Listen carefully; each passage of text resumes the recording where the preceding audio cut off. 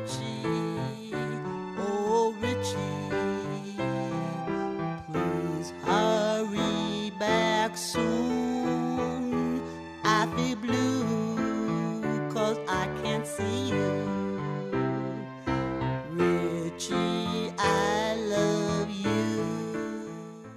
Hello, this is Richie Wexler. Welcome to Vintage Annals Archive Outsider Podcast with a very special guest, Perry Shao. Perry Shao describes himself as some schmuck with too many t-shirts on his Instagram, which just kind of shows you how humble of a person he is. Perry is an amazing artist, musician. He's got this amazing t-shirt collection. He's really, Perry's one of my favorite people. He was born and raised in Northeast Philadelphia like myself. He's an illustrator, designer, art director at Easy Sound, where he has designed record covers and t-shirts for the Black Keys, Green Day, Kurt Vile, Yola, Robert Finley, Dan Auerbach, Marcus Hing, Shannon and the Clams, Ted Leo, and more. He's also the host of Tea Time. It's a show about t-shirt collecting, and has had some really amazing guests such as Mark Maron, Bobcat Goldthwait, Bill Mosley, and Gilbert Gottfried, just to name a few. He's been in a band called Hound for many years, and he has a solo band called Wildflowers of America. And again, he has one of the greatest collections of t-shirts in the country. I've known Perry for over 12 years, both Jews from the same neighborhood. We talk about growing up there.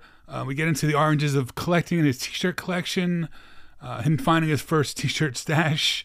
We talk a little about Paul Williams, our bar mitzvahs, and even get into a little bit of anti-Semitism.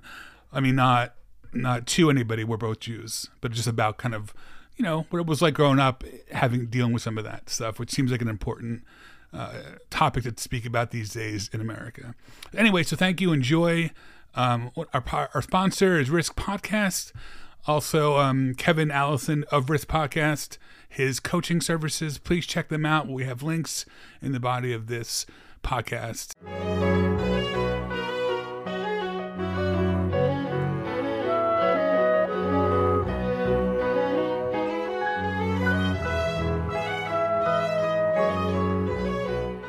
So the other thing I'm going to say to you before we start is it's funny, I think about you and Brian a lot, Box Brown, because I feel like you were the two guys that I was like, those guys made it, and I was very inspired. I don't know what was going on with me. We're different. We're in different worlds. You're, you're just a very skilled artist as a person. And I don't know, I can't really compete in the same level, but I've wanted to kind of figure out my own way to do this. And I think because of you and Brian, that really inspired me to be and it wasn't so much well, these guys can do it. It was just more oh, those guys are cool and they're hardworking. I could probably be like that. First of all, I appreciate that you think of me and Brian as anything, at all, especially being friends, just being friends. But, I think that we made it in the sense that we're able to live off of what we do, is to quote somebody else more well-known than me, or is it a living? What is it? Do they owe us a living? Maybe that's a different quote I'm thinking of. But, I don't know. Is it a living? I guess, I'm living off of it, but is it comfortable? I don't know, but I'm okay with the discomfort because I get to have this privilege and opportunity to make art for a living and happen to get paid for it. Will it last forever? I don't know. I don't really think about it like that. I try not to. I don't really care. I think I'll adapt no matter what happens and changes. I'm pretty resilient with that. So right now it feels like we made it, and I'll take it. I think when I say making it, I mean you're having a life that you've chosen. You're having you run your life. I'm not, I'm sure there's some things you do that might not be, there might be projects that maybe are 70% your interest, but to have your own life in this country and to live and to do work for yourself and do your own shit, to me, that's a bigger win than any money. I would, you might, I don't know, if you did shitty work and made a lot of money, I might not say you made it. Right. Yeah. It's funny. Some people will say to me oh, you're famous now. And I always go famous people are rich. Where's the money at? I don't feel famous. I don't want to feel famous, of course, and I don't want that famous money or whatever, really. Would it help? Yes, I'll be thankful for it. But, it's weird to think about people's levels of what they see as success or fame or whatever, and what you feel about your own self, obviously, you know? Like I could meet Paul McCartney and he could ask me to do his album art. Sure, I'd feel like I kind of made it, but then like, you know, I'm sure in a week or two I'd be like, you know, I'm on to the next thing, and I'm back on, you know, being hard on myself again or something, because I'm still like, this will hold me over for a little bit, but what am I going to do when you know, it's constant searching. I guess I look at it like, I mean, I've worked for other people for 30 fucking years, and I'm done. Like I am never. I don't know what's going to happen here. I am never working for anybody else again. I'm done. I don't give a fuck. I mean, I'm not saying I won't take it, like work with somebody as a partner. I won't work for anybody Right. unless there's someone who's good and like it makes sense. But like to me, that's more collaborating than really working for a person. And Totally. it's killed my spirit so much. Who are those people for you that you met that they were your heroes, and then they're like, "Oh, Perry, you're cool. Like, come on in." You know, it's funny. I'm thinking about it now, and like, because social media allows you to have this connection to a point with certain people of notoriety, or just people that you admire in any way. And sometimes they respond, you know, similarly enough. I think Paul Williams was one of the first people who just like, you know, a famous person that acknowledged my existence on the internet or something. And it's just because you know, when I was a little kid, I saw Phantom of the Paradise, and the whole thing captivated me so much. But I was obsessed with Paul Williams immediately. I was just so sucked in. What is this guy's deal? How is he so? He's so charming. He's so what do you call it? He glows. He has this charisma, I guess, that you just are intrigued by. And he was everywhere when he was younger, on all the TV shows. You know, he was in movies. He was like everywhere, from what I understand, what I could tell. He doesn't have to act as great as kind as he does, which is why I love, again, the connection between all of us. It's so easy to be nice, and see what happens sometimes when you spread that around. And so he was one of the first people that made me feel like, wow, this guy's responding to me. I don't sound like a crazy maniac fan or something. And I kind of realized, Seeing some of those interactions and thinking they were really nice. I think actually having you talk to him was what made me try. He reached out to me a few times. yeah, and he just seems like a super generous guy. As far as people have gotten to interview, you know, because it's so specific, where I interview people about t-shirts, and of course it goes deeper into their lives and stuff, but it all begins with, and the intention is to talk about collections or things that they've held on to t-shirt wise. And so I got to meet all these people. I got to interview Bobcat Goldthwait on um, Instagram Live. The first time I got to meet him was our mutual friend said, "Hey, do you have any of this old?" He had all these old shirts and stuff. Nice. And as a kid, you know, like Gilbert Gottfried, who I also got to meet and interview and become friends with, you know, before the pandemic and everything. These people who just made me feel like I was doing the right thing with my life. They made me feel like they went through a similar path that I am taking. And I've always kind of followed their lead since I was a kid. You know, like Gilbert was always, and Bobcat, obviously both of them were always outsiders. They had these crazy voices that they portrayed these wacky characters who seemed like they were not afraid of anything, even though, you know, these guys, like most comedians, I'm sure, use it as a mechanism to, you know, put up a wall or something like this. But the fact is that you don't build the greatest characters of their time period out of just that. You know, there is so much talent pushing that. And I just always admired them. I thought they stood out since the beginning. They never submitted to they never sacrificed their creativeness. I'm sure they played roles they didn't love in movies they didn't love, but at the end of the day, it all feels like parts of their story, and that they are ultimately, not regret. It's seemingly not regretful of that, and I think that's important too. Like, you have these other podcasts I saw you putting up where you're kind of telling these stories and you're being honest about your life. But you're kind of like, I'm not the most proud of this moment, but look, there's worse things that people have done, and it's ultimately, we know it's probably not the worst thing ever, but we're also saying, look, I'm not this person maybe anymore, or even if I was part of this person, it's still not a bad person.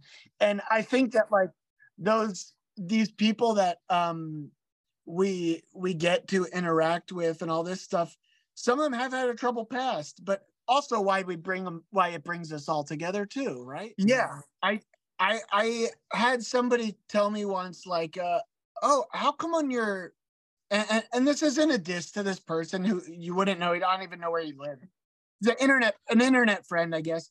And he was like, oh, on your Instagram, like, it's kind of hard to distinct which things are your things that you're like collections, or things that you, like your art that you make, and like, why don't you have a separate page? And I said, well, all of this is intertwined. Like, none of it can exist without each other. It's all part of me, and just an equal amount of importance. So, like, I need to portray a full thing. And if my art is hard to distinct from all the other things that I collect, then I'm doing something right, because it means like it looks like it all belongs, from a time period or from whatever, because all the stuff I collect is old, and like, that's good, right? I'm sure you pick up some shirt and it makes you go, oh, this is a great design. I'm going to look at this thing, and then I'm going to, oh, that would be good for this project. Like, when you're in those worlds, the connections are the things that start to get you excited. And you might have just put on, like, I don't know, some album, and that might have inspired something. And like, when you separate everything and you don't, and I think that's the life of an artist, to just take it all in and just see what happens. Because if you're not, when I was teaching, I would feel like if I'm not learning, I'm going to suck as a teacher. But let me get to you. So I'm just going to shift. So sure. Yeah. We're both going to be on tangents. Yeah, no. This whole thing is tangents. Reel me in as much as possible. Same with me, because I've learned how to talk over the last fucking 6 months, apparently. Yeah, trust me, I did too. So what I'm going to say to you is, again, it's a comment on what we just talked about, is that, like, when you're like, oh, I collected, I forgot you collected. I'm like, oh, that's the main reason I wanted him on the show before I thought about it, because I know you in so many different worlds. As much as a musician, as an album designer, I'm like, oh, I forgot. Like, oh, great, we can talk about the shirts, and I just forgot about it. Yeah. It's funny. Like, we will get into that, but that's kind of, that's I think it's the point of how I see you as a person. Yeah, no, I honestly, it's such an important part of my life and has made me who I am. And it's weird to think about it not being the norm, that people just collect things. And most people know me because I collect t-shirts, but I just for years assumed that this, but people don't realize that I collect like so many other things, and I have been since I was a little kid. And I don't know, there's a lot of people who started getting into vintage t-shirts and all this stuff and collecting. I don't understand the idea of a one thing collection so much. I do, but like, it's more about control. But if you get interested in t-shirts and then you find out, oh, this t-shirt is from a movie, and then you end up with the movie poster, and the next thing you know, you have 50 movie posters. Do you collect movie posters? Maybe. If you don't consciously do it, but you end up with them, you still kind of collect them, I had really wanted to do a very specific book about Jewish entertainers in the 80s and 70s in Philadelphia, because I wanted to interview Eddie Davis, who I did interview. You would love. Eddie Davis played my bar mitzvah in 1983. Right. We talked about this a little bit. Yeah. And I wanted to interview my Aunt Faye. I realize I'm a lot like my Aunt Faye. I love to praise people. Aunt Faye would walk in a room, pinch her cheeks, and tell you how much she loved you. She wasn't really my aunt, apparently. She played accordion for years. You know, and I loved her because she was my aunt's mother, but not my grandmother. Right. And I don't know, like something about her. You know, all I knew is she was the one adult that made me feel like I mattered. Those adults go a long kid. No one, every other adult was ignoring me. So yeah, you know, so I wanted to tell her story. And then my friend Jan's mother also plays accordion. I think because of my Aunt Faye. And you know, when I looked at that, I was like, it's cool, but it just didn't seem like it seemed narrow. And what's interesting about the podcast is then there's been two guests. Is that and I also feel like being Jewish in this country has been hard for the last 5 or 6 years. And I've wanted to kind of claim my Judaism because I'm just like, I'm sick and tired of all this fucking shit that why are we still being blamed for shit, dude? Like, come on. You know, like it's over. I fell in the same exact, I swear to you, the same thing happened to me. And when I was listening to other episodes of the podcast, and you were expressing your level of cultural Judaism, and you know, I was like, oh, weird, same, yep, same, you know, and it was exactly what I've been going through, where I've never felt more Jewish in my entire life in a way that I felt thankful and proud and happy to be, you know, just because the way you know, it was presented. There's a lot of things, just as a kid, you only understand it the way that it's been given to you. And, you know, you go to Hebrew school, it has the word school in it. Why would I like that? You know, there were just so many parts of it that were not clicking with me until I, as an adult, I guess, was able to understand I could make of it whatever I want, really. And then all of a sudden it became even stronger than it ever was because of that. And I feel more connected with it. And also, my mom's uncle played accordion in Philadelphia in bands. He passed away. I technically have like 3 of his accordions. And really the one that he played all the time. Tell me a story about Eddie Silk. What he meant to you. Eddie Silk. So, yeah, I mean, so it was my mom's uncle, my grandmother's brother. And as a kid, it was Uncle Eddie, you know, and he loved music. He loved to perform. If you came over, he'd probably play piano or accordion, or if he was somewhere there was a piano, he would go play. He had the best smile you could possibly imagine. And like, as an elderly person, he just was like the cutest, you know. He made you feel like you could feel that glow that I was talking about with Paul Williams. You could feel that love like just emanating off of him. He just wanted to make people happy. So the story I have from his wife, my Aunt Marcia, who is still with us. Uncle Eddie has passed away, but Aunt Marcia is still with us, and she told me the story that they were on a cruise, you know, some point when they were married. They were on a cruise when they were younger, I guess. And the band on the cruise was Count Basie and his orchestra. And Uncle Eddie, being the musician that he was and the friendly person that he was and stuff, he had the guts to go up to them and ask, can I sit in? I play piano, you know, can I sit in with you guys? And they let him sit in, right? And so apparently, 2 things come of this besides that he played with them, which is mind-blowing. Apparently in Downbeat magazine, after this happened, they wrote like a little blurb about like how, I guess, funny or crazy it was that some guy had the guts to come and ask to sit in. I have to find the article still. I got to ask Aunt Marcia what year it would have been. So he sits in, he plays with them. Downbeat writes a little thing about it. Years later, they go to Northeast Philly staple, Casino Deli.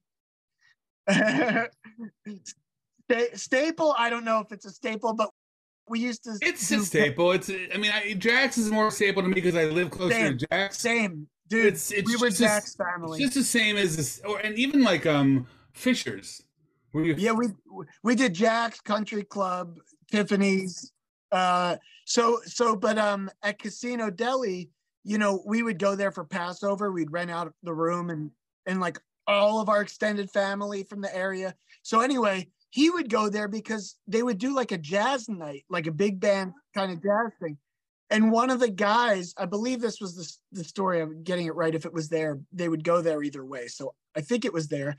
One of the guys that was playing was from Count Basie's band back when they were on the cruise.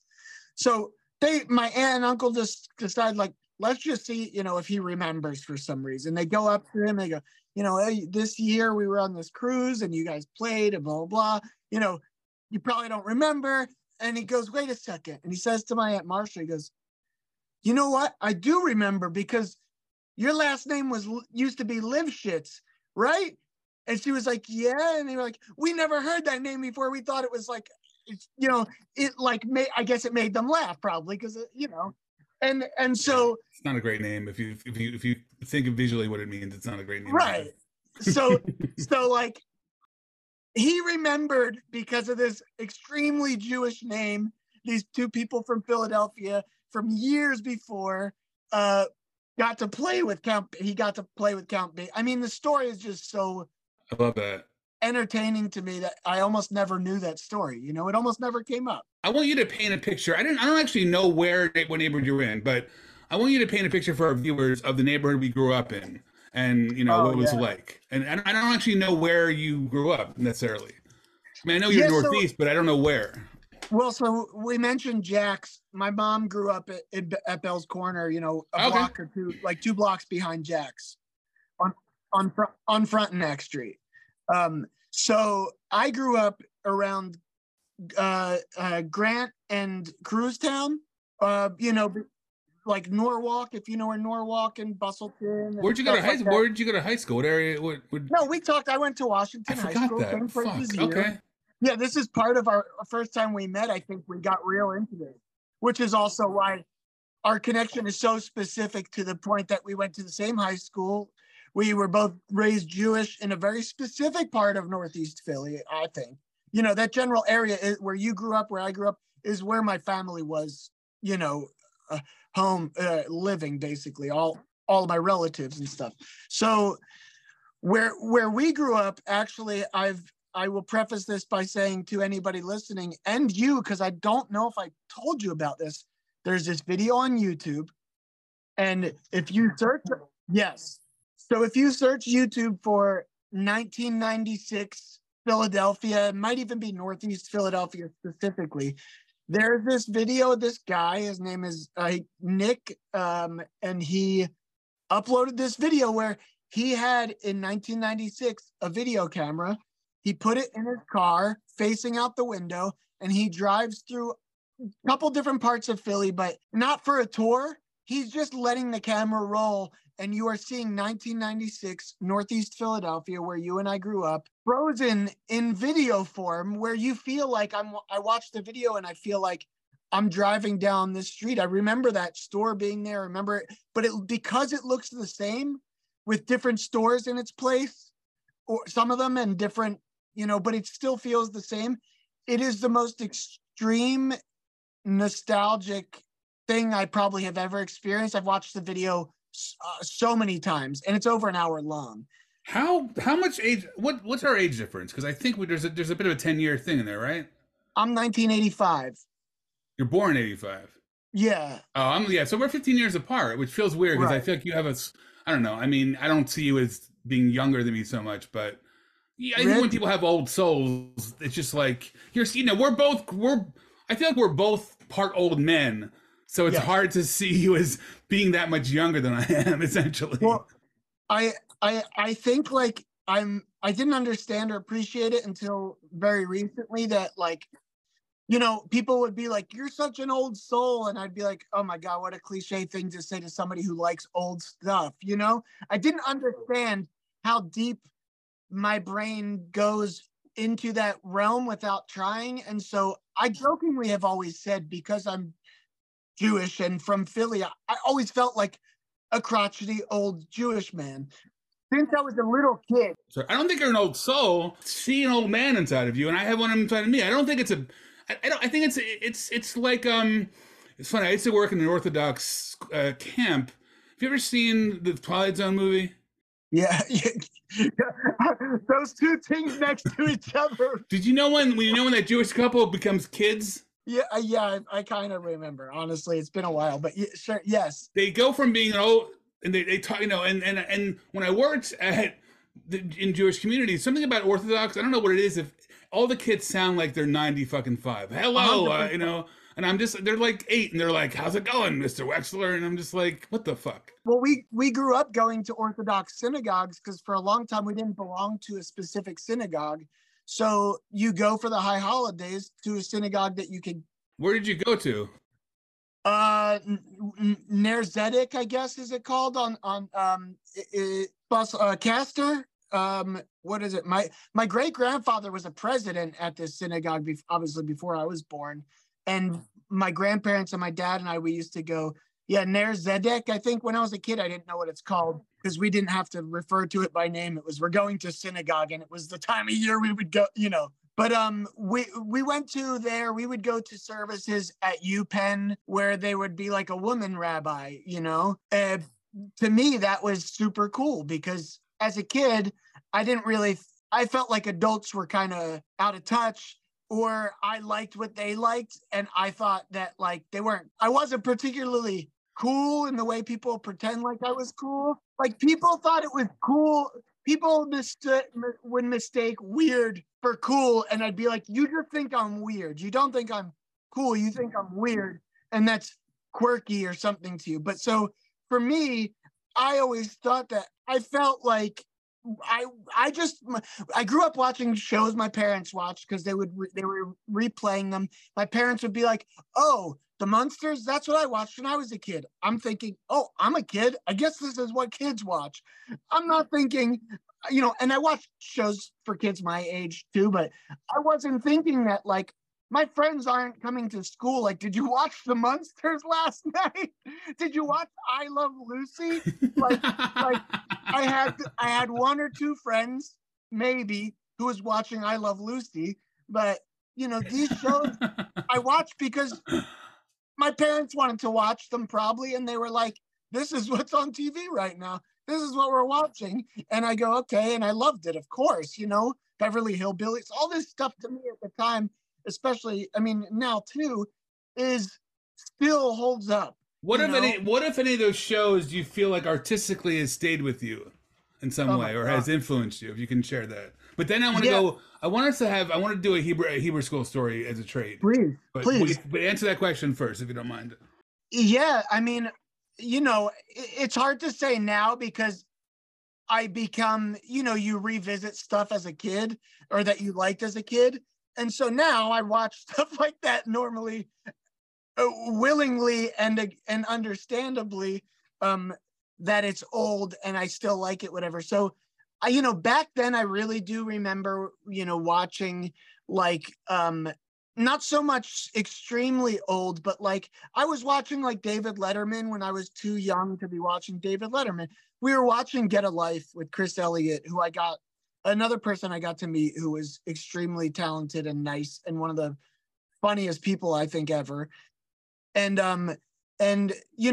these people that I grew up watching and my dad let me watch and wanted to watch were these weird people, like we enjoyed seeing the really more interesting, of course, to you and I, but the off the beaten path, left of the dial, weird stuff. My dad liked it. My mom liked it. And my parents raised me on Pee-wee's Playhouse. And of course, I could pinpoint more than anything, Sesame Street and Pee-wee's Playhouse, Mr. Rogers, Bob Ross, and like, my grandparents used the intro to the TV show Murder, I think it was called, with the Edward Gorey intro. Is it called Mystery or Murder?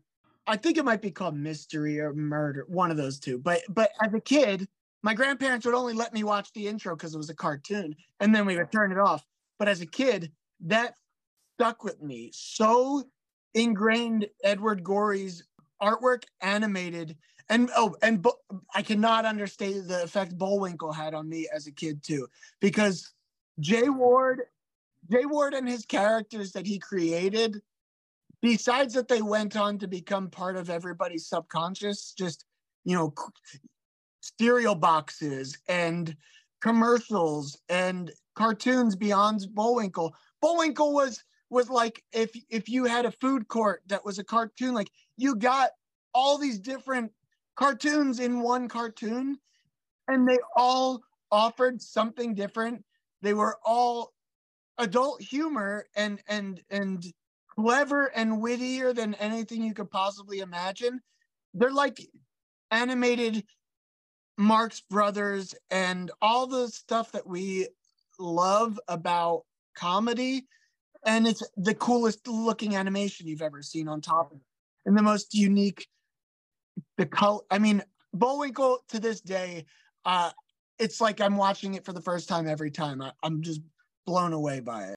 And somewhere between like 6 or 7 and like, I don't know, 14, was there anything that you feel like, or that blew a hole in your brain, or that you find yourself thinking about or referencing more in terms of your own art or music? I mean, it's hard for you. When I talk to you, it's hard because like you know, to me, have as much understanding and knowledge and experience in music as you do in art. You know, as you know, I mean, I'm sure when you were a kid, I don't know if you ever went to but you know, we used to go to like the planetarium, and I think that's a great example of like the world of art converging with music. And I feel like I know that world is prime in your experience. I think the reason you are an amazing designer for you know, people's albums is because of your knowledge and experience in music. Thank you. Yeah. You know, a big part of all of it is that I never learned art the way. Okay, let me preface this by saying, because I need to say it to you and at some point in this interview, and it would create a lot of context. I didn't know that I had ADHD. I knew I was OCD, but I had never been diagnosed. I didn't know I was ADHD, OCD. You know, I knew about my anxiety, but for most of my life, I thought that was just being Jewish, and it partially is. But I just thought I was. That's allergies and IBS, not anxiety. Yeah. Well, that's the problem, though, right? Do you have a bad stomach? Or do you just have bad anxiety? Sometimes we have both, right? I think most Jews, I jokingly break this down to, I think a lot of Jews, especially with like intergenerational trauma, I think we were raised to be taught that out of nowhere another Holocaust could just pop up. Holocaust. Rich, I hate to joke that way, but I feel like there's this. It's not a joke, though. It's a real feeling. But it's a joke of this automatically, like all of a sudden, just like world switches into Holocaust. That's the joke, dude. I have to joke because I can't talk about it seriously. Right, because it's too dark. You know, it's so unreal. It makes sense to hear you say it, but it's crazy to hear it because you can't explain this to somebody who isn't Jewish, because it seems so extreme that could happen. But we know, and we feel, and we believe, whether it's true or not. I do think it's possible. Of course, it happened before. Period. So we already are on edge our whole lives because we've been made fun of for being Jewish. You know, look, people have it worse than you and me for being Jewish or anything, of course, you know, and we don't need to compare, of course, you know. I always say that you know, in terms of privileges as a white person, I might get a seat at the table. It doesn't mean I feel like I belong there. Exactly. And that is how I have felt my entire life. And it's, as cliche it is to be an artist who feels like an outsider, whatever. I don't think of myself as an artist who feels like an outsider. I feel like somebody who has been born not at the wrong time. I don't feel regretful I wasn't older or something, but I cannot connect with, really, I feel like I have trouble connecting with most people in the way that they want to connect with me. I hear you. I find the other ways that I could connect that make more sense to me. So I was talking to my dad about this recently, because for years it would come up every once in a while that I don't believe in God. And I'll tell you why my story from that in a second. But I was talking to my dad about it because every once in a while I would say, like, well, you would always say you did, but you didn't really know what it was, what it meant for you, whatever. And I always just wanted him to say, I just don't believe in God. It's okay. Like, it's okay. Because And he said to me when he was a kid, and I never heard this story until a month or two ago. Somebody said, here God made Adam and he made Eve and he made the trees and he made this thing. And my dad raised his hand and said, well, who made God? And dude, no shit. I wrote this quote down, who made God? And I put it in quotes with my dad's name after. And I just go, kids are so smart. It's crazy to me. And until you implant in their head what they're supposed to know, they should and are going to ask questions, which is Jewish. The most Jewish thing is to continue your whole life to ask questions. So that takes me to how I realized I didn't believe in God, which is I was at Hebrew school. I would say I was probably 11, maybe 12. We were in class and they're teaching us, this stories. I went to Hebrew school at a couple different places. I should just tell you as a local person. So we went to a couple different Hebrew schools, and the one that I was getting bar mitzvahed at, Addis Tikva Montefiore, it was called, which is now like a school. Where is that one? It's off of Algon. I forget which side, which street it is, but it's like off of Algon, between Ron and Bustleton on Algon. We went to OCJCC, which was very close to that. But go on. Which was like the spot. Like I had friends who went there and I was like, man, that place sounds like that. Because of the teens. It was teens, you were a teen, you're like, I'm hanging out. Yeah. So at Hebrew school, and I'm like 12 or so, and the teacher's telling the story, and then God is there's a burning bush and a voice comes out of it, and it's God, and God is speaking to Moses, right? And he's from this burning bush and saying, whatever, is talking his shit, and the teacher's telling us the story, and I'm zoning out. Before I'm diagnosed ADHD, which was not until 2020, my whole life I couldn't focus. That's why I drew so much and why I loved art so much, is because I didn't know what was going on. Next thing you know, I look at my paper and it's covered, and I'm drawing, and it led me to a safe space, which was my notebook, and not what else was going around me, because I couldn't focus on that.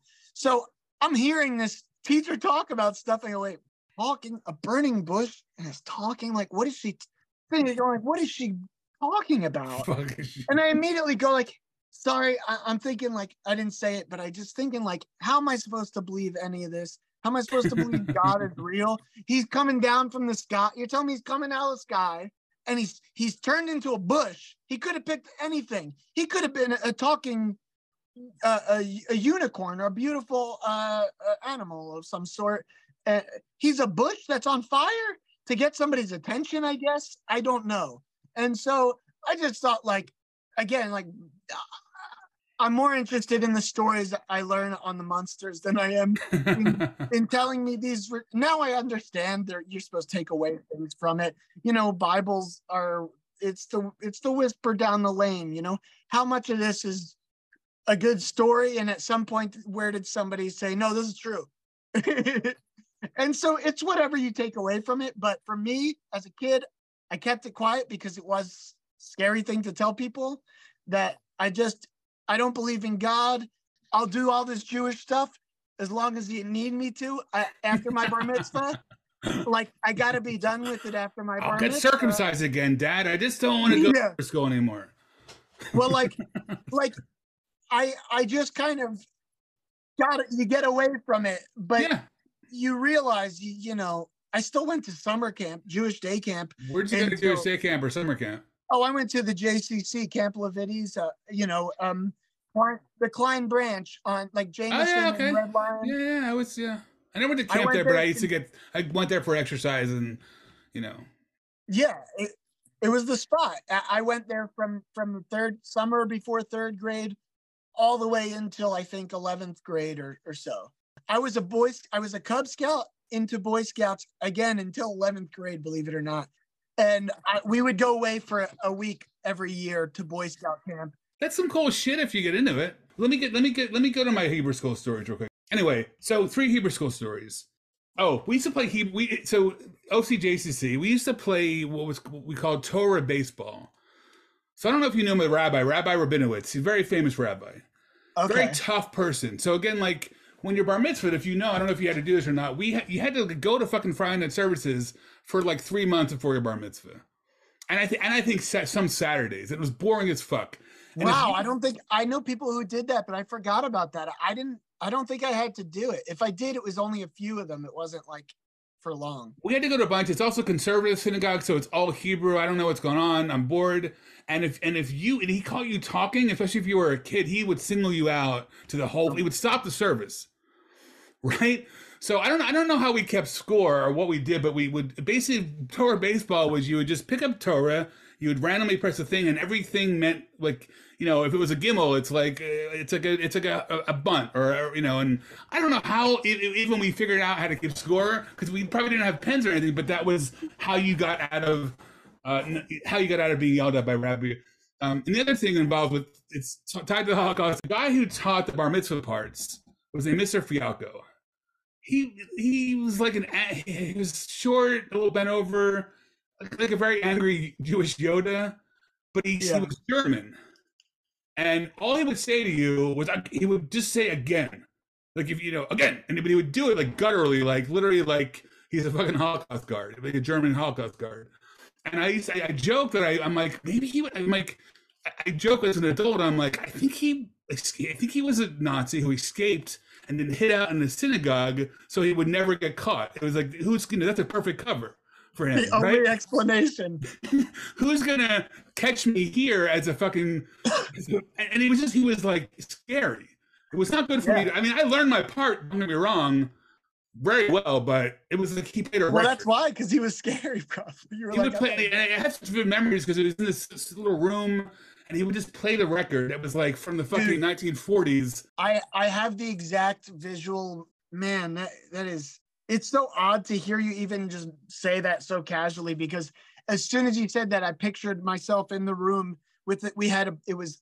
I can remember it was one of those black cassette tape players that had a hand, like the handle would come out of it. And it was like long with the speaker. And it was like a classroom style, almost like not library audiobook style, but like, man, it was so weird. I could picture it. And we would listen to that tape, rewind it. With the cantor, that's who did it for us. And he was very intimidating. When he smiled, you felt like the most satisfaction ever, like, oh good, he's happy. But he was so stern, and the way he belted out the songs and the prayers and stuff was just so intense. You felt like these people the rabbis and the cantors at any synagogue that you go to, for the most part, they always felt like, our rabbi wasn't that old, but they felt like the elders, like it just felt like your grandparent or something that you weren't that close with, though, or something.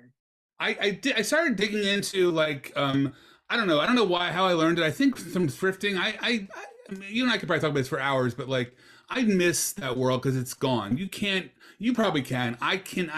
That world is over. I won't try anymore. Like unless I'm like in some fucking somewhere else, like in the middle of nowhere. Otherwise, I'm not looking. But I used to, go to I would go to the main line and find albums, and I found all these cantorial albums, like cantors. Oh yeah, I have some. Yeah. And apparently there was a point, and one of my favorites is Beryl Shaggy. He does this high. What it is his voice. He goes from like lower to then he does this like it sounds like he's a fucking bird flying. I'll have to send it to you. And what's cool is apparently there was a time around the 1920s where cantors were like Elvis and touring all in synagogues. And I'm fascinated by that, that time frame, because it was just like they were rock stars. That is I gotta write this down. I need to I'll send you the Beryl Shaggy, but there's a documentary that I keep forgetting what it is that essentially tells that story, but it was like, I think it's called like When Cantors Were Kings. Whoa. And I just feel like that, I don't know what it is, but like something about that idea, it just feels really interesting to me as a Jew, because they were just like these, very, and they were like famous, they were coveted. I mean, they were recording artists. They had like, right. and it's just a whole different ball game. All right, bar mitzvah. Yeah. Give me some. I want to hear. Give me like a 5-minute. Tell me about your bar mitzvah. Okay. God. Okay. Take 8 minutes. Whatever time you want. You can go as long as you want. No, I'm gonna make a few. I'll just bring up a few things. So it was 1998 is when I was bar mitzvahed. A lot of this was my parents' idea. At the time, you just go, they're paying for this thing. I don't really want the party. I only want the party because all my friends had one. I didn't really care about parties, but anyway, and I certainly didn't want to learn all this stuff. So I happened to have one of the like maybe two longest parts, one of the longest portions for a bar mitzvah that you could have. I had like one of those. I had so much to learn from it. And so the theme for my bar mitzvah was the Beatles, which I'm very, I'm very thankful that held up. That was a good choice. Yeah. A lot of my friends made some weird choices with their theme of their bar mitzvah. And looking back on it, I'm like, that didn't hold up as well. Nothing crazy, but like, generic stuff, I guess. So, the sign-in board was the airbrushed Abbey Road with me and walking across the street with the Beatles, and my dog was airbrushed into it. And then the t-shirts, like everybody would give out t-shirts, like people would get like a white shirt with one color ink. And so my parents were like, maybe because I cared about t-shirts or because we liked art and whatever, my parents wanted to do something different. They actually guessed or asked what size t-shirt everybody wore, because most bar mitzvahs, you get an extra large and that's it. And I was always the smallest kid or second smallest kid in my class, always. So I hated it. And so my parents were like, we're going to get the right sizes. We're going to get these made. So they made this early Photoshop Abbey Road, the same thing as the sign-in board, but Photoshopped mixed with airbrushed of me. So all the shirts are me walking across Abbey Road. And I still have some, I'll show you. But anyway, my parents' idea, they say, oh, what if for your entrance to the party, you came out to I'm Too Sexy? Like, why? Because it would be funny. Because what I realize now is my parents are basically like, we created this cute little robot that can do whatever we want, and he entertains us in a cute way, but not in a mean way at all. My parents are amazing. I'm very thankful for them. I've got to say, I want to get into your dad later, because I love how much you love your dad and champion your father. Yeah. So my parents would come up with stuff like that, and I thought, well, if they think it's funny, that's hilarious. That is a good idea. I want to make them laugh, and nobody would expect that, I guess. Never thinking I'm 13 years old walking out to I'm Too Sexy. So I walk out, the DJ has two dancers, a dancer on each arm. We walk into the entrance thing to I'm Too Sexy. I did a spin, and I took off my jacket, I think. And so there is a music video for my band, Hound, that we edited my bar mitzvah video to the song. Oh my God, that's awesome. And you can see footage from my bar mitzvah on YouTube in this music video. So speaking about the inappropriateness of having a song about a 13-year-old being too sexy, what is it, if you can remember, like, did it feel weird to you that, like, oh, I'm a man now? What did that feel like to you? I just like to know if you can think about it. I really just wanted to reap the benefits of being done with it, and then having a party, and then making, it was funny to joke about in the moment that I'm like a man, because obviously I knew I wasn't and didn't think I was, and thought, how crazy are these people that they think that this is enough to become a man? I'm like, I couldn't like do anything on my own. I didn't even want to do anything on my own. I was too scared of everything. So the idea of becoming a man was just like, okay, so really it's just, we're going to eat a lot of food and party. It has nothing to do with being mature. There was no point at being 13 that I was more mature than I was at age 10. I'm not just saying this to be like 2023 hip with it, whatever. I never felt like I wanted to be what we thought a man was, I didn't understand all that. I mean, I had, I was friends with people who were older than me, some of them who I didn't think were like cool at all. I'm like, I don't want to be older. Older doesn't, at least in that sense, like there wasn't anything exciting to me about the promise of becoming a man all of a sudden. I just got along with a lot of people, I guess. And sometimes I think people would mistake getting along with me for we were close friends, and I think I would mistake that too for things. And eventually you start to realize like the friends that you keep are like the guys who have nothing in common with except for maybe you grew up together and you've learned from the differences between you, and you've been able to. My best friend growing up, still one of my closest friends today since I was 5 years old, football player on the high school team, tallest guy in every class. His parents were both teachers. He was really smart, still is really smart and all this stuff. But we lived around the corner from each other and met each other when we were 5 years old. And so it just never mattered that we were always in different stuff. We always liked hanging out with girls.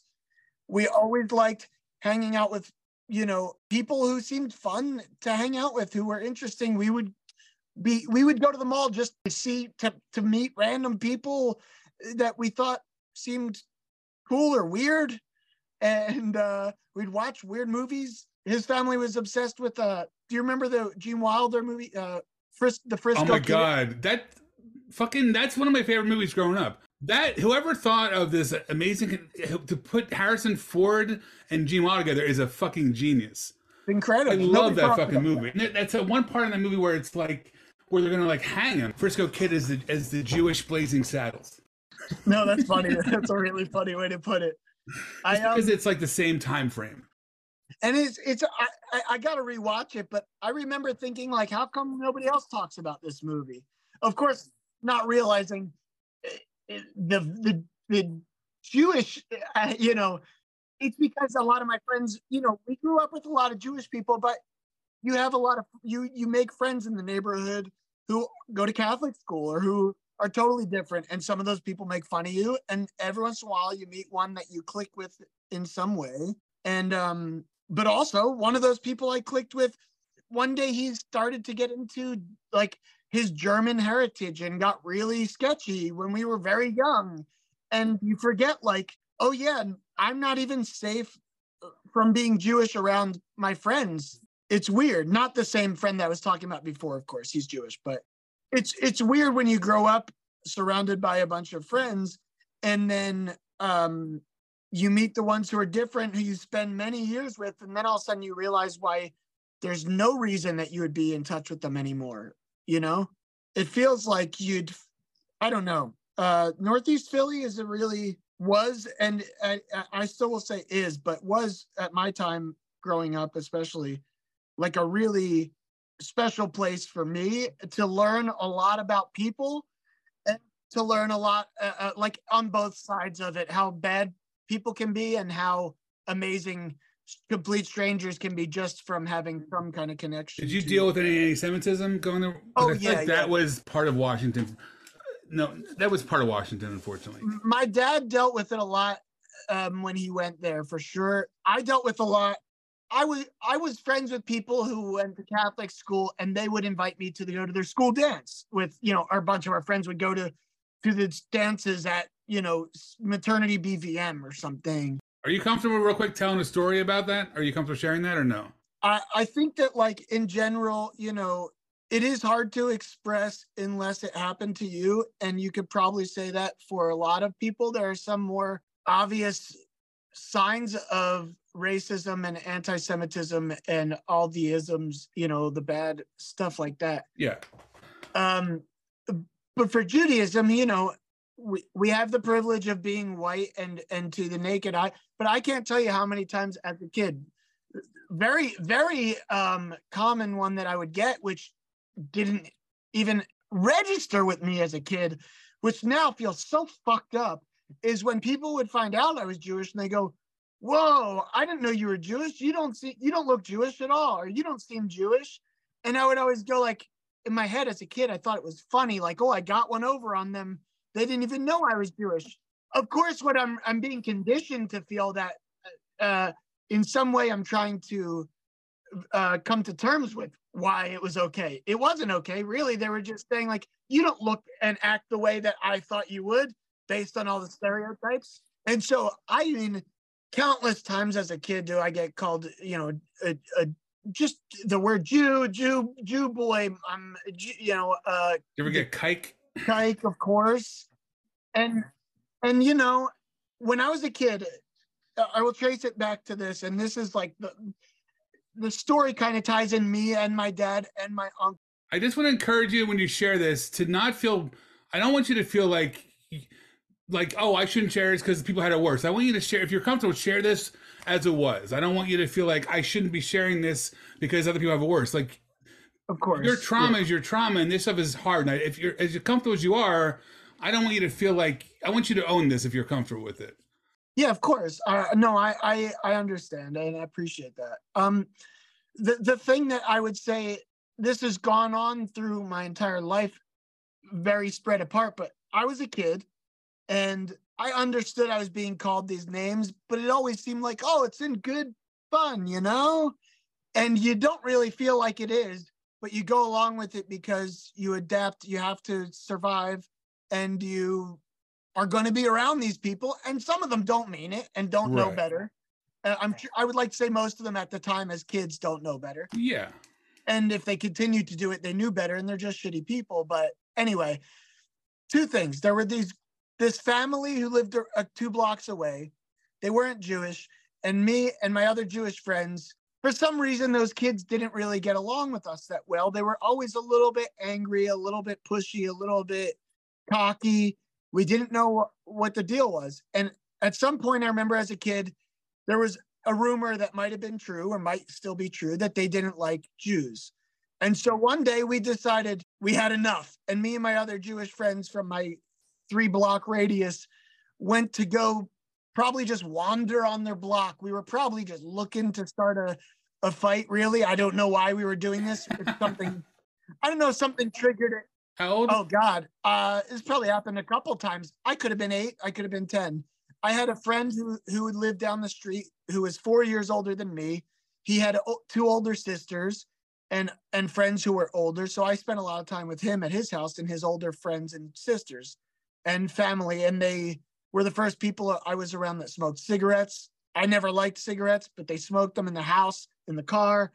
I was around it all the time, and it was normalized. So anyway, these kids were older. And so at some point, maybe I was 8, 10 or so, we went to go look for these kids because we thought we were going to kick some ass for these anti-Semites, Of course, it blows over. They probably said they weren't, and we probably believed them, and we probably weren't going to do anything in the first place. Who knows? I'm imagining The Outsiders happening in my head right now. Totally like if the Warriors were a bunch of like little nebbish, like little hunched over with dorks. With like vests with talit, kind of leather vests with talit hanging out from it. And so that was one thing, but what the real thing that happened that I will never forget, I went to school one day and whatever, I come home, I say to my dad, hey, I heard these kids say this word, and it was the N-word. And I said, it sounds like a really bad word. What does this mean? And he said, don't ever say that word. It's a bad word for Black people that if you ever hear somebody saying that word, you're not friends with, that's not somebody you're friends with. And he said, if they say something bad about Black people, the next thing they're going to say is something bad about Jewish people and blah, blah, blah, and so on. And so this happened. And then I became really good friends with this girl in my class, say 4th grade, right? And she was Muslim, and nobody's explained to me what being Muslim is like, but I knew that she was. And she would tell me about it sometimes. Again, 4th grade, it's not like deep conversation, but I remember coming home, I said to my dad, like, hey, what does it mean, like people who are Jewish and people who are Christian or Catholic, but like, I don't know what's it like. What are Muslim people? I'm trying to think of how I would have said it as a kid. I was in 4th grade, and he was like, oh, Muslim people are a lot like Jews. And I didn't really understand why. And he kind of just put it so simply, oh, they have a lot of similar traditions and beliefs and blah, blah, blah. And I just went like, oh, okay. And that was all I need to hear, that and the thing you said before. And, literally all I needed to carry me through life was, people who say these things are not good people, if they say things bad about this type of person, that means that they're hateful towards all different types of people. And that's not somebody who you want to be affiliated with, no matter what type of person they're saying bad about. That's just not the energy that you want to carry through life, pretty much. And I never did. I'm sure, obviously, we all have our ways. We are, again, being a white person, but it was really what I needed to hear. And just maybe 2 years ago, I was with my dad and my uncle, and we were talking about this stuff. And my uncle, unprovoked, says, "Oh, when I was a kid, my dad, or our dad, my dad was there. He said, when I was a kid, our dad told us this thing. If somebody says a bad thing about a black person," and he told me the same thing my dad told me as a kid. And I said, "Oh, so that's where my dad got it from, my grandfather." Yeah. And the comfort it made me feel to know that we've all been fighting this fight against this thing that we fell victim towards, that other people have fallen victim towards, and that nobody is safe from this stupid thing of hatred and splitting people up and dividing them like that. And so it made me feel like, if not that I could understand the experience, all different types of people who are being subjected to this, like, we all have different experiences. It's not that it needs to be comparative, but the fact is, it doesn't need to exist. It shouldn't exist at all. And being Jewish was just my experience, and your experience, of course, growing up in a place that you will notice people will find any reason to belittle you. And a lot of times it is just based on how you were put on this earth. It has nothing to do with you. And to me, it's why it's such bullshit, and it should be nobody should be suffering from this. And as a Jew, as a kid, people sure as hell found ways to hold that against you for being some weird negative thing that really, as an adult, I finally take away as empowering me to continue to, in all the ways of my life, be proud of the things that make me different. And starting therapy and being diagnosed certain things and medicated. And also, like, I discovered weed for the first, not discovered, but I never tried it in my entire, nobody told me it existed. But no, until 2020, I never even took a hit of weed before. And all these things combined really allowed me to sink into my true self. And whether I am self-conscious about it or not in certain situations, aside from that, it doesn't matter, because in my head, I feel singular for the first time in a way that I'm confident about. And I don't think I'm hot shit. I don't think I have the upper hand on anybody. I sure as hell don't feel comfortable or safe, but I feel comfortable knowing who I am, what I like. Well, and the best thing for me that I've learned is that over the past few months, even a few people that I've known for over a decade at least, if not over two, a couple people have said to me, I got to give it to you. You've always been yourself, and you've always liked the stuff that you've liked, and you've always liked the same like loose general area of things that you like, and that I never pretended like I didn't, even though I know I had to calm it down a little bit in certain ways, or hide from it in ways that I don't think I did for protection in some way, maybe. But as a whole, I've never felt so thankful to hear that I've been on this path my whole life, because you don't see it. I don't see it like that. I'm going to try to find a way to reflect and also comment, but then I want to really get back to, I want to get into your origin story with t-shirts, but give me I need like 3 minutes. So what I would say is, I'm really glad you shared that with me, and I feel like I'm in the same place for the first time, and I'm 52. Getting to 35 is, whatever. It's not better or worse, but it's good you got it now. It's only I think it's only because I've been able to confirm that I have been like this for so long, because I look around me and I see the stuff that I have, and that it's the same stuff I give to my nephew, and he's excited to see it too, the way I was. And you see that spark.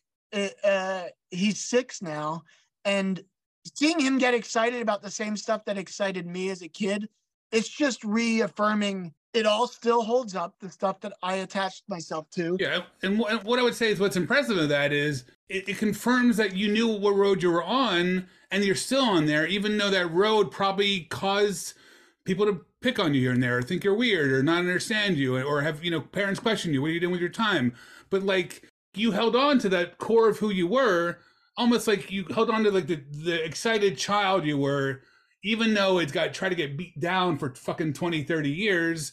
And and you might have like zoned out here and there, or not pay attention, but you never killed it. And I think a lot of people, I have seen a lot of adults who they stop being that. They stop being passionate. They stop holding on to dreams they got when they were young, and they stop doing that. And I think, at the end of the day, like, life should be enjoyed, and we should share shit we care about, and we should do things that make sense to us. And I just think this world is so fucked up that we can't.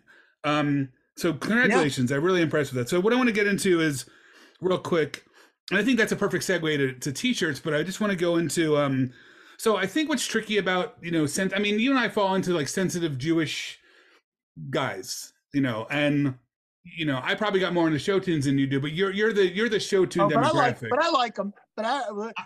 There's a certain demographic that you may not have been, but like that it's made for Jewish sensitive kids. And what I want to point out is I think a lot about being young, and I used to think like, oh man, I never stood up for myself.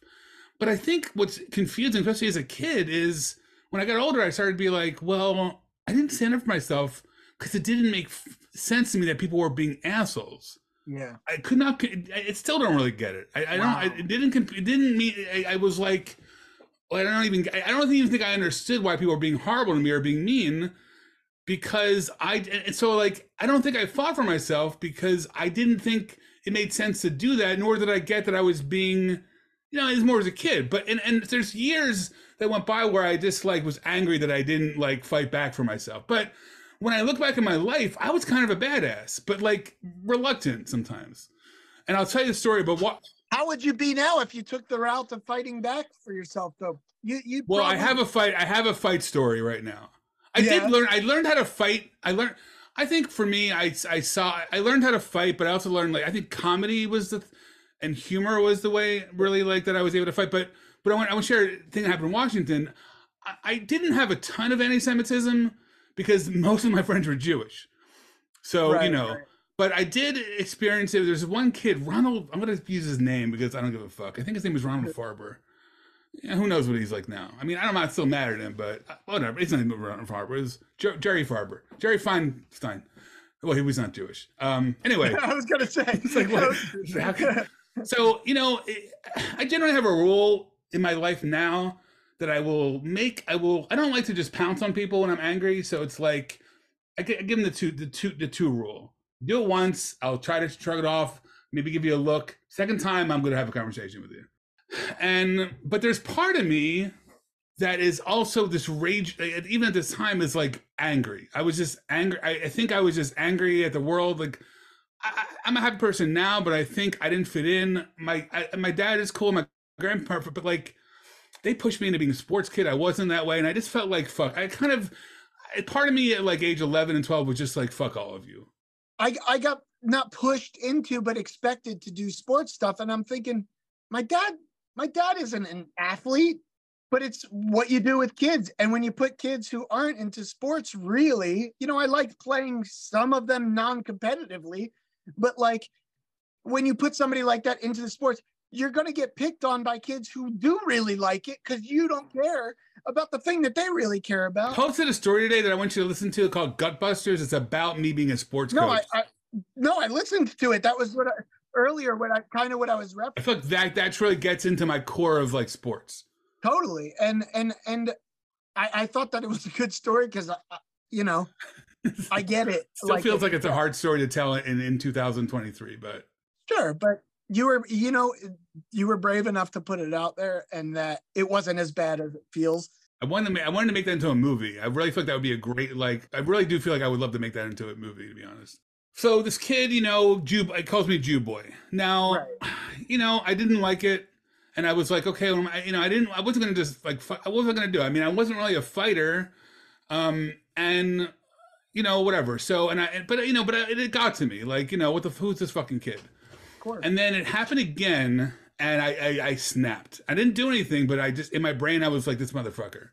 I mean, again, I'm a very weird person. I'm very sensitive, but I'm like I have a lot of anger from just seeing the being treated ways, seeing other people. Like, again, there's just like I've always wanted to fight for people because it's just anyway. So Well, no, it's part of us. It's ingrained in us. I don't know if it's a Jew thing or it's a Libra thing. I think it's hard to say certain things are Jewish things because other people will say, no, we do that too, and this thing. But there is a version of it that is inherently Jewish that I do believe is connected to it, and I have it too. And it's just, I think, from being a type of person who is being pushed around or has to witness other people being pushed around, you get sick of it and you get angry. Yeah. There was part of me, it's weird. I go back to being a kid. When I think about being a kid, there was part of me that I remember that I would, if I knew somebody was a lower than me, I would invite them to my party, or I would like give them a Valentine's card. There was some part of me that got, even when I was like 4 or 5 or 6 or 7, that like, oh, this kid has no friends. Come on down. In fact, I was going to share with you that I had 2 girls at bar mitzvah. One was the kid, the girl that got bullied the most at Hebrew school was my one of 2 girls. I didn't talk to girls at that point. The other one was my a cousin or something. But so I'm we're in gym, Washington High School, in that fucking gym, stinky whatever, and then I'm like livid about this thing, and then I just walk to get a drink, and I notice that the guy is at the water fountain bent down. And I don't know what to call this. I would call it part of an out of body experience, but it wasn't totally out of body. But my leg was like, if I could really, I mean, I would love to just be able to make this animation. My leg is like, Rich, it's time to do some shit. Dude, come on, he's getting a thing. My leg's like, dude, we're getting him. He's fucking, it's right there. He's not looking. You saw the target in front of you. The target was but I really feel like my leg took over at that point. Yeah. And it's just like, dude, fuck you and fuck him. And my leg by itself kicks him in the point. You know what a dead leg is? Yes. I gave him like a turbo fucking dead leg as hard as I could. Wow. And he went down. And because of the Jew stuff, I didn't get in trouble. But that's probably one of 2 or 3 times that I've ever hurt someone. And even when I've hurt somebody, it's a warning. Wow. I could have taken his head and slammed it against the fucking, I could have broken his teeth. I wasn't trying to hurt him, but I was like, I still don't know. I mean, there's a part of me that when people push me, when I'm bullied, because I've been bullied my whole fucking life, even at my jobs. I left the job because I was being bullied. I'm 52. All right, t-shirts. Tell me, I want you to do, let's do 15 minutes. I just want you to tell me as much as you want about t-shirts, the origin story, just what it's meaning. I'm sure you have so many stories, so don't worry about covering all of it. I rather focus it on 2 or 3 stories that you feel like really, really exemplify your relationship with t-shirts. Yeah. Well, I'll start the first thing I'll say is the quick story for people listening who don't know. When I was 10 years old, I went to get to the attic at my house as a kid. My dad cut a hole in my bedroom, in my closet, in the wall, and that led to the attic. And then he built it out where he put down plywood, and he put a door on the attic with a lock. Like, he wanted to make proper storage, basically. And the only way to get to it was through my bedroom, just because that was the easiest way to get to it without climbing on a ladder and doing all this stuff. So at a certain point, maybe age 10 is the year, I started to get curious, and bored, I wonder what's in the attic. I'm curious. I'm just going to wander in the attic. And so I start climbing around, and I'm going through, finding really my parents' old things, which have always excited me. And again, I'm saying 10 years old, that has started before this, but the t-shirt thing. So I'm 10, and I'm going through and I find my dad's old bong from the 70s. Now, I'm 10 years old. My parents are great parents. They didn't do drugs in front of me, or drugs, whatever, weed in front of me. I don't know that they did it when I was that age. I don't even know. But for some reason, I saw it and I knew what it was because I was already interested in like hippie culture and stuff as a 10-year-old.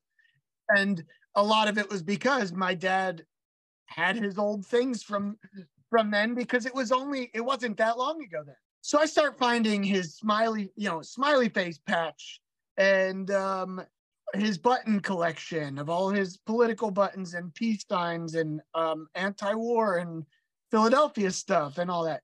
And then I find this trash bag and I reach my hand in and pull out like a Bruce Springsteen shirt. And I'm going, what is this shirt doing in the attic? Like, I'm thinking my dad didn't mean to put this here. And then I start looking and I'm like, oh my God, these are his old t-shirts.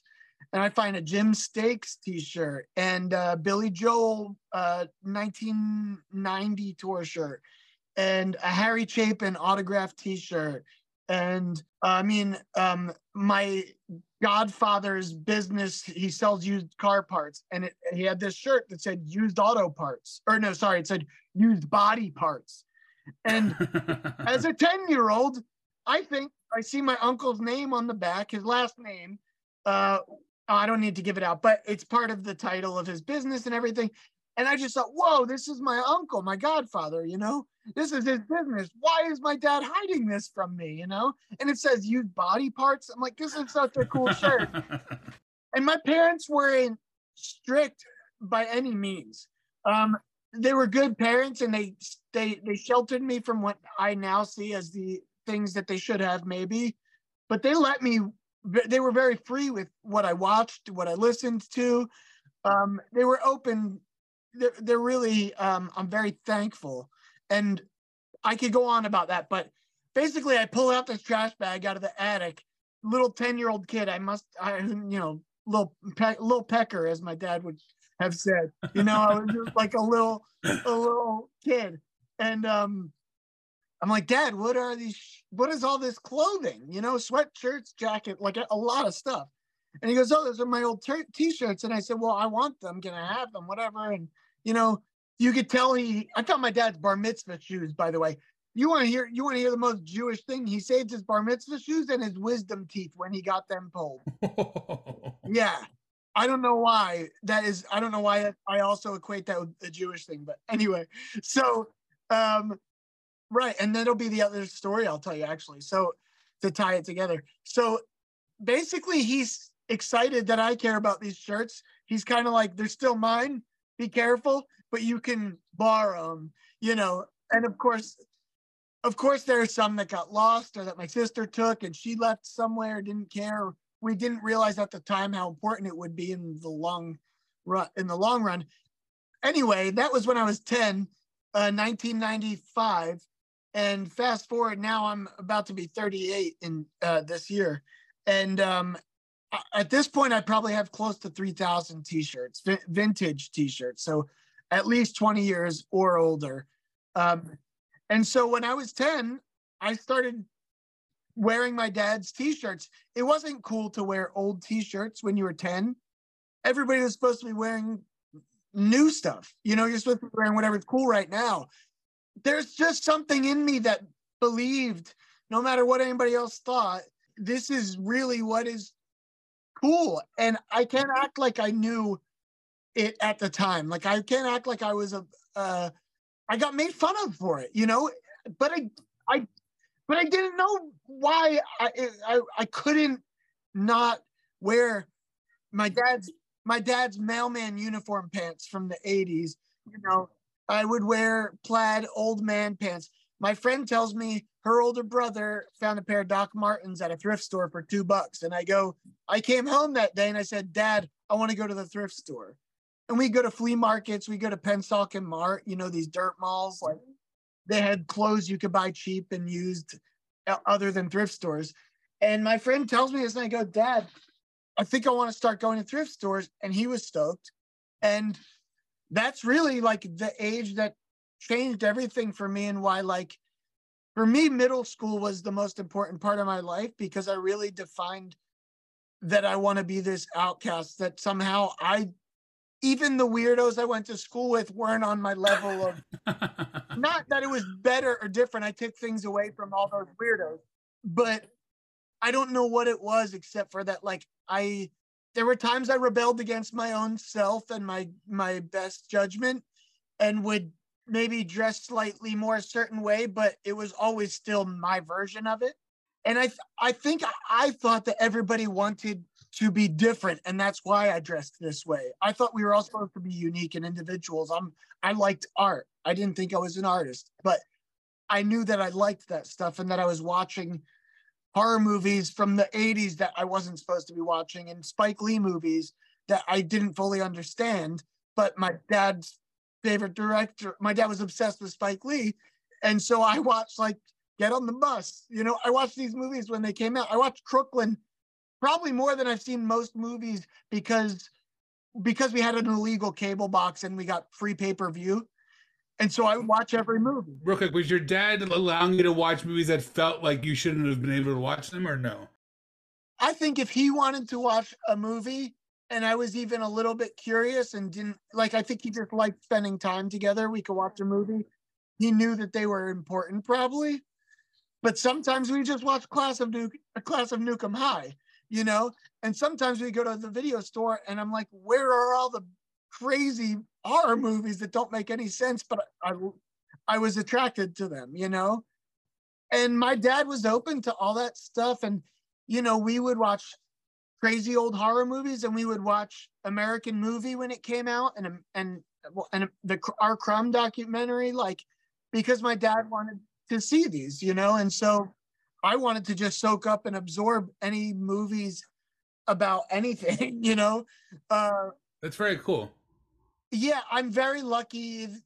My dad was the one it was just him and his brother, but he was the one that was the more in touch with, the artist side of himself or something. And so he wasn't an artist himself. He was a photographer for a bit, and he took some cool ass photos I'll have to show you. But yeah. So anyway, so he really let me, both of my parents really catered to and maybe it was, isn't this wacky? Our kid wants to wear these crazy old clothes, and we could go to I. Goldberg and Army Navy stores and get Army jackets and weird stuff. And my parents could find crazy stuff and I'd wear it. And it was cool.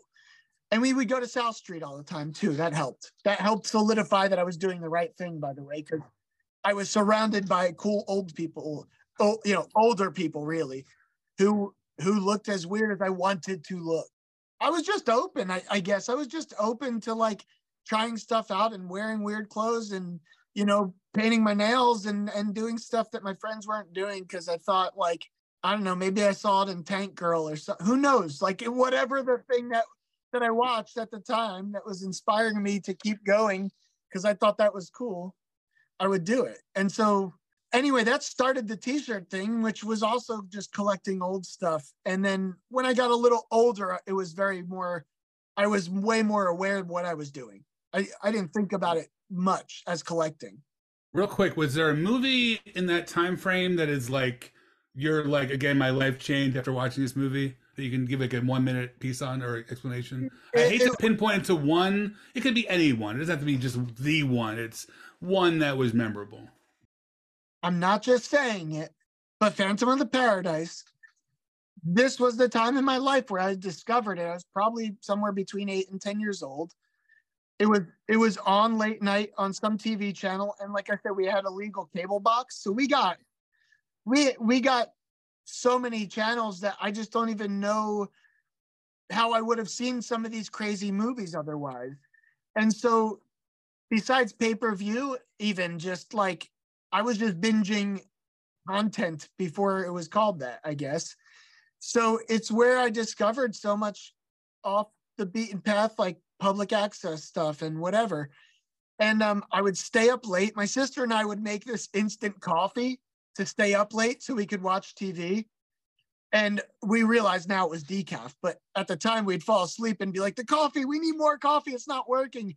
But all we wanted to do was watch more movies and stuff. So one night I'm up late by myself in the den flipping through cable channels in the 90s.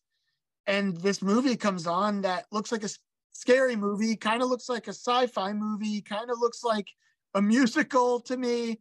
And I was obsessed with Grease and, Bye Bye Birdie and Hairspray and like all this other stuff. And so I'm watching this movie and I'm going, oh my God, this is the best of every type of movie that I have ever seen. What is this movie? And the first time I see it, I only see part, but every part I saw was like somebody burned it into my brain and it's still there. And so some time goes by. Oh my God, it's that movie again. What is it? And I get the TV guide and I look up what movie it is, and it's like Phantom of the P. And I'm like, what is the P? What does it stand for? It's like TV guide only let so many characters. So then we had this book it was just a guide to movies. Like those old books that would be like West Coast from Video Unlimited. Yeah, like Movies Unlimited. Unlimited, right? My best friend in high school. He's still my best friend. My best friend, when he was in high school, he worked there. Apparently, the first movie rental place in the country in Northeast Philly. So, what was I saying? So another time, I pull out this catalog of movies. It just gives you little reviews of different movies, and I find it and I'm like, whoa, okay, so it's called Phantom of the Paradise. Like I was going to remember that, right? Another time I'm watching late night, it comes on TV. I finally feel like I've seen the whole movie now in different parts. And then fast forward, I'm watching it in parts throughout the rest of my life, right? In high school, I'm sleeping over a friend's house on a school night. Never happens. Never was allowed to do that. My friend is going through TV Guide and I'm like, oh my God, that's the movie. This is like one of my favorite movies, and I don't even know I could never remember the name. I never saw it all the way through, but this was like a life-changing movie to me, right? Dude, I stay up late on a school night. My two friends that we were having a sleepover, they fell asleep. And I watched finally from front to back all of Phantom of Paradise. And I became even more, I was already obsessed with it in theory more so than practice. And it changed that movie for sure. It changed my life. The first time I saw a part of it, it changed my life because it offered so many things. It was made at the right time too, and Paul Williams, just as a 10-year-old and a 12-year-old and 15 and 16, 18 and at 30, whatever, I have this tattoo on my arm. It's like the biggest tattoo I have is of, wait, where is it? Jesus Christ. I don't know how to get it on camera. Well, yeah, it's the Phantom and the Death Records at the bottom.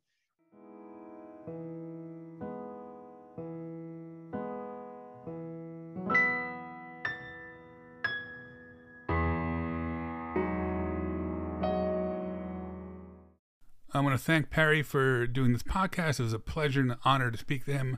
Hope you enjoyed that. Please check out our website, vintageanalsarchive.com. Please check out there are other episodes. This is our 28th episode for this year. Please check out the rest of the episodes. There's some amazing ones. We speak to Paul Williams, all kinds of really great people. Stephen Tobolowsky, Ann Magnuson, Amos Poe, filmmaker. Also, if you want to support this is all voluntary. And we have a Patreon, patreon.com, Vintage Annals Archive. We could really use some help. If you want to check out our website again, go to that. There is some Patreon-only content there.